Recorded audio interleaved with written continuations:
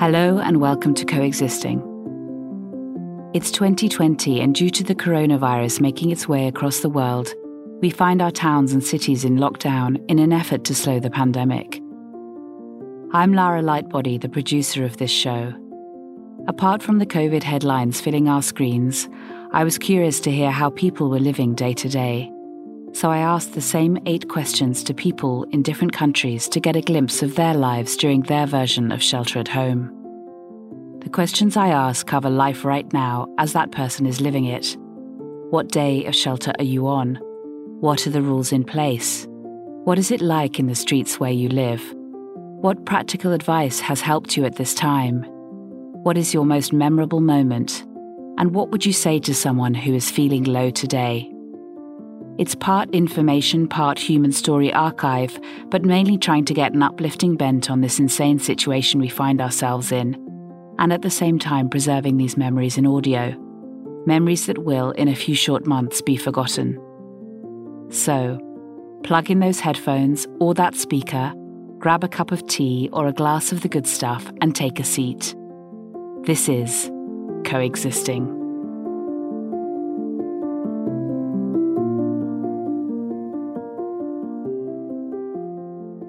My name is Israel Salihi. I am Iraqi-Swedish. Both of my parents are Iraqi and I was born and raised in Sweden.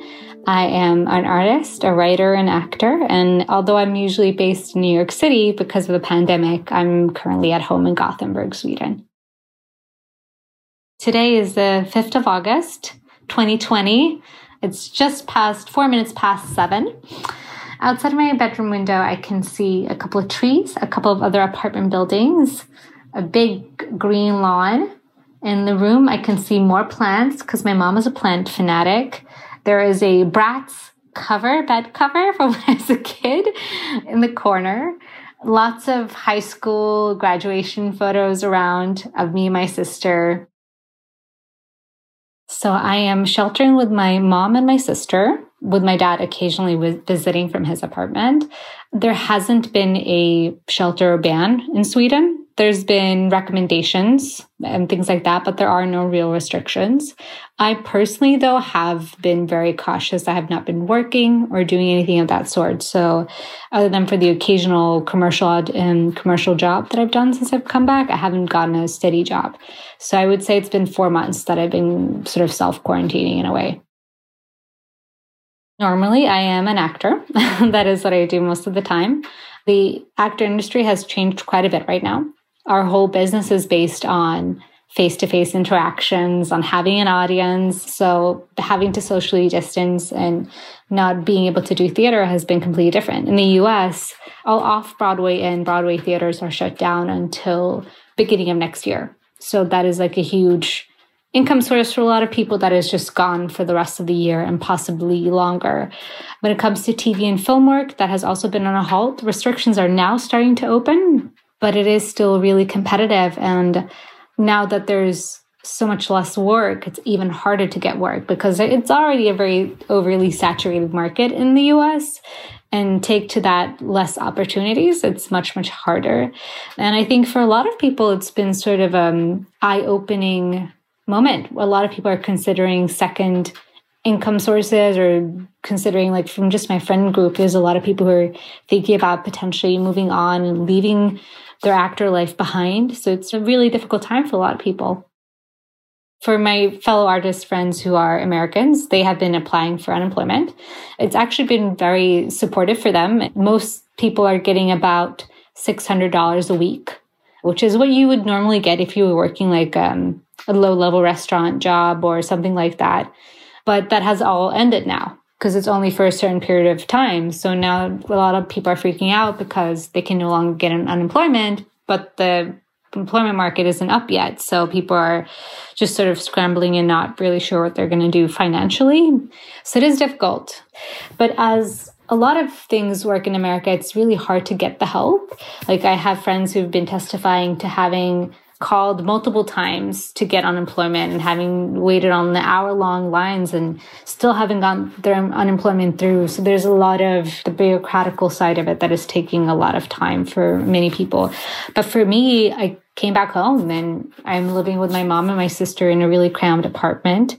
So I don't have to pay rent. And that's how I've survived, because if that wasn't the case, I mean, without unemployment and having to pay rent, I don't know what I would have done. So I'm glad to be able to come home. Most things are already open here. So coffee shops, restaurants are functioning as per usual. So I could get a job doing that. I used to work as a barista back home for a really long time, but I don't want to risk my parents who are in the risk zone.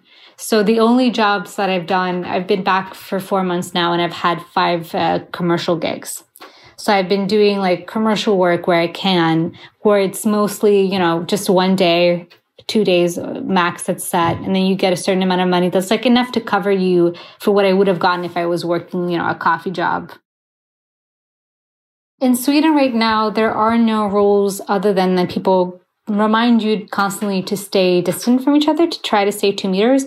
But the way that the system is set up, it's impossible to do that most of the time. And people most of the time ignore that rule. Public transportation is filled up with people, beating down each other's necks.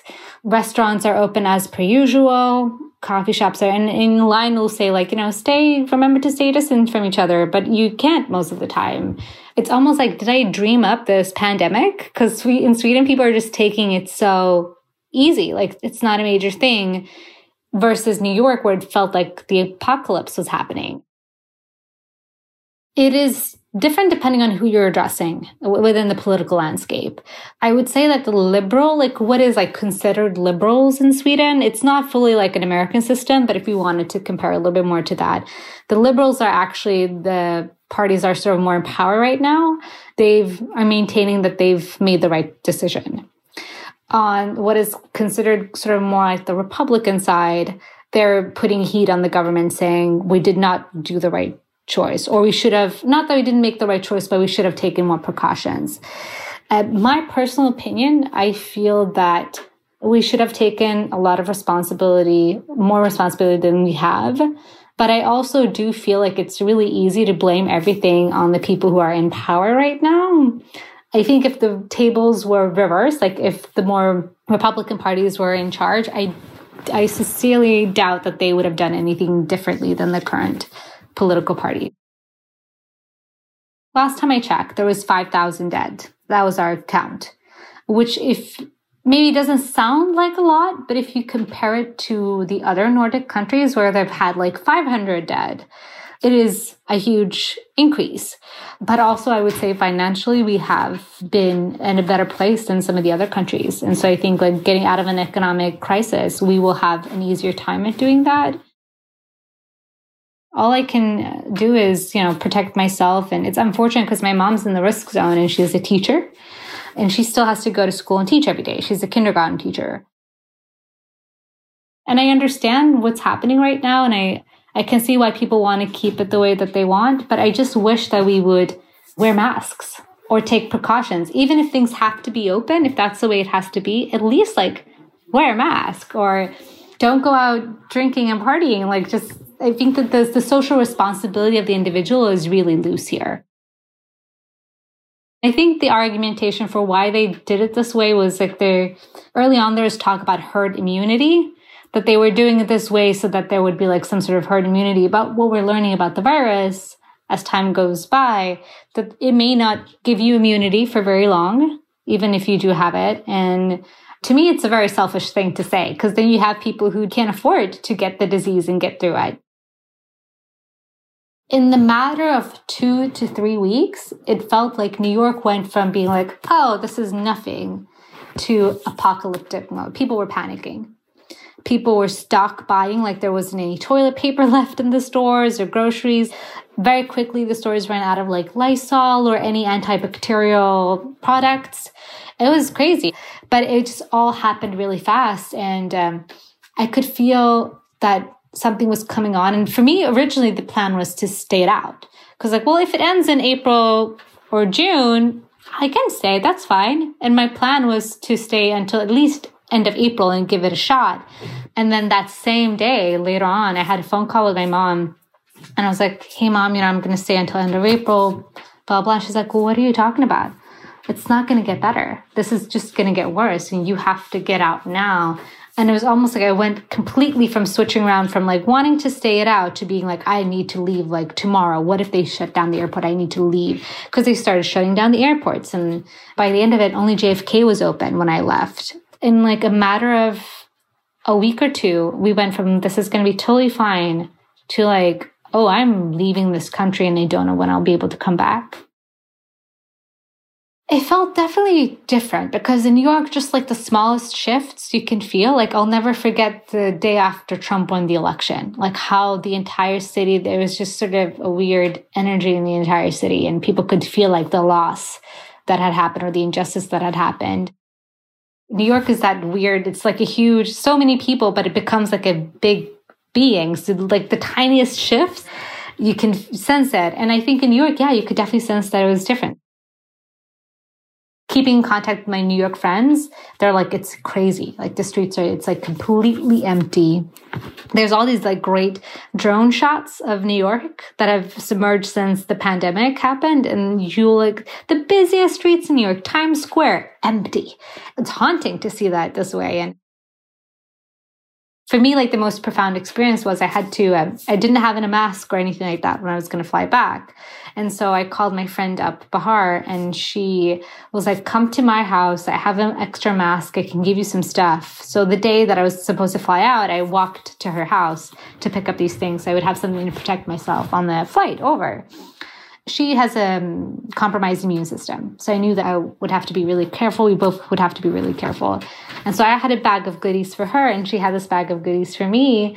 And then it was so sad because I walked up to her apartment and she was like deep within her apartment. I left my package on her door and I walked away and she came close to the door front and left her package. And we both just started sobbing and we're looking at each other and like, it's so tough to have to say goodbye to a friend, not knowing when you're going to be able to come back and have this awful virus where you can't like even physically like say goodbye to someone.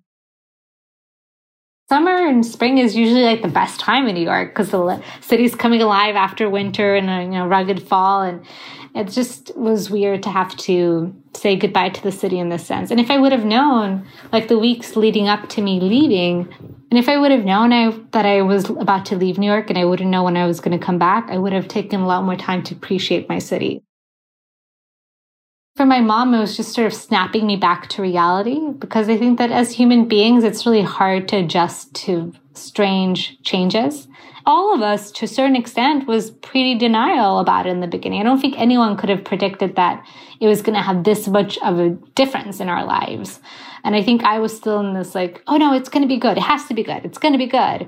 And then my mom was just like, it's not going to be getting better. There's something wrong. And as soon as she said it, that's when I sort of snapped back into reality and I stopped kidding myself. And I'm so glad I got out because, yes, now it's difficult because I can't return. I'm waiting for Trump to lift his travel ban because even though I have a valid artist visa, he's banned all travel into the country, regardless of whether you have a visa or whether it's tourism. You can't come back unless you're a citizen or a green card holder. And I don't know when he's going to lift that ban. It's an indefinite ban.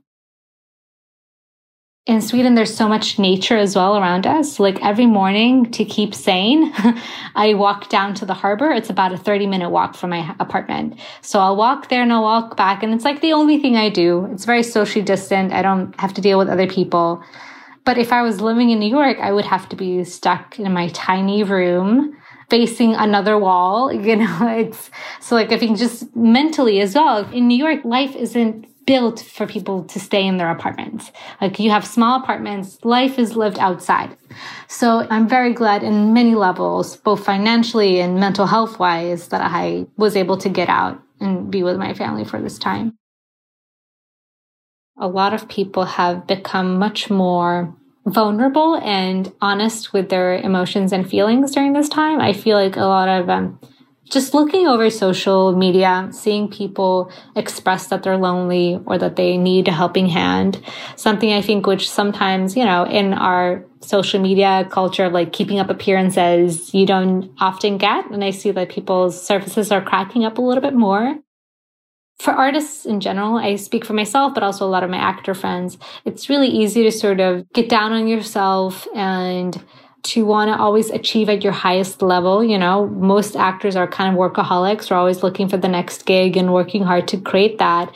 And I think it's been sort of a relief almost during this time, this feeling of like, nobody's doing nothing right now.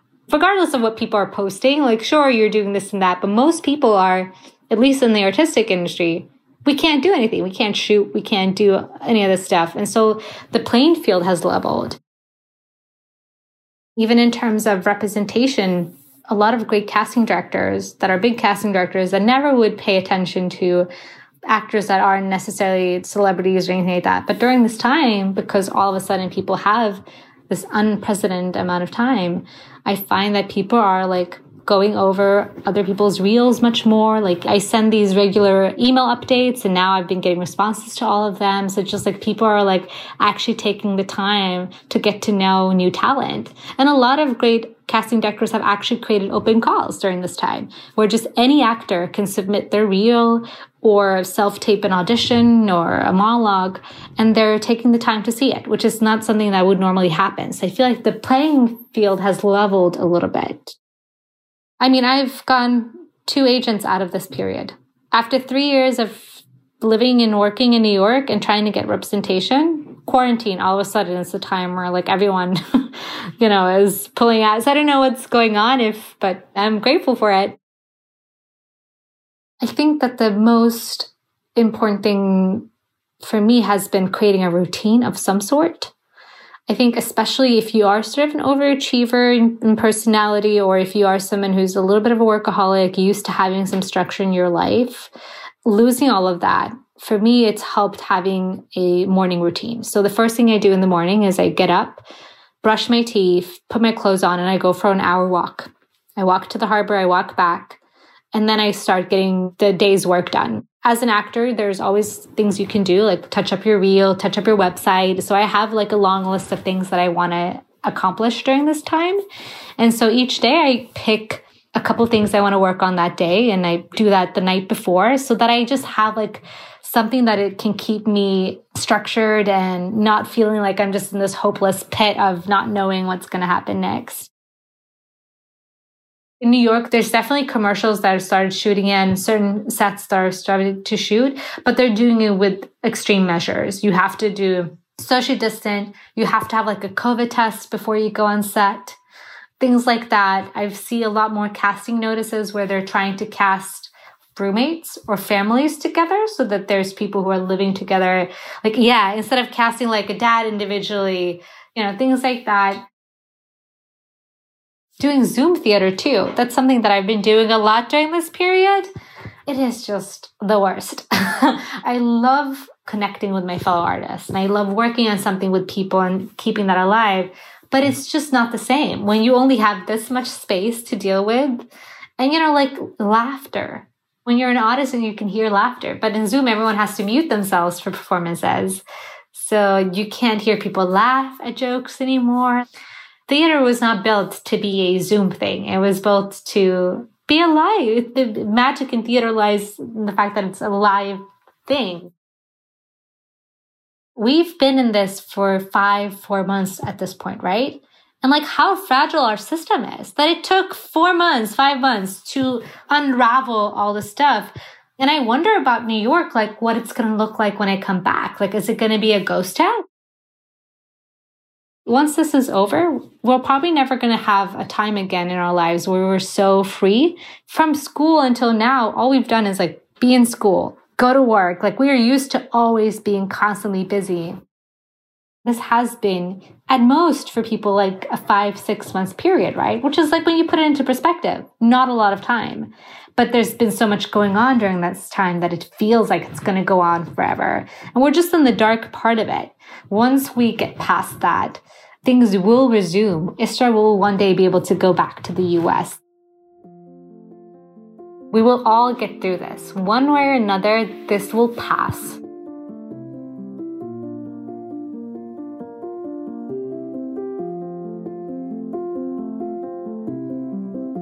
Thank you for listening to Coexisting. It's Lara Lightbody, the producer of the show. If you've enjoyed this episode and would like to hear the story unfold, here is where I need your help. hit the subscribe button so Coexisting comes up automatically in your feed. Secondly, write a review and rate with stars, especially if you listen on Apple Podcasts. And if there's anyone out there that you think would make a great guest, just get in touch. I'm on Instagram, Facebook, or LinkedIn as Coexisting Podcast. That way, that many more people will find us.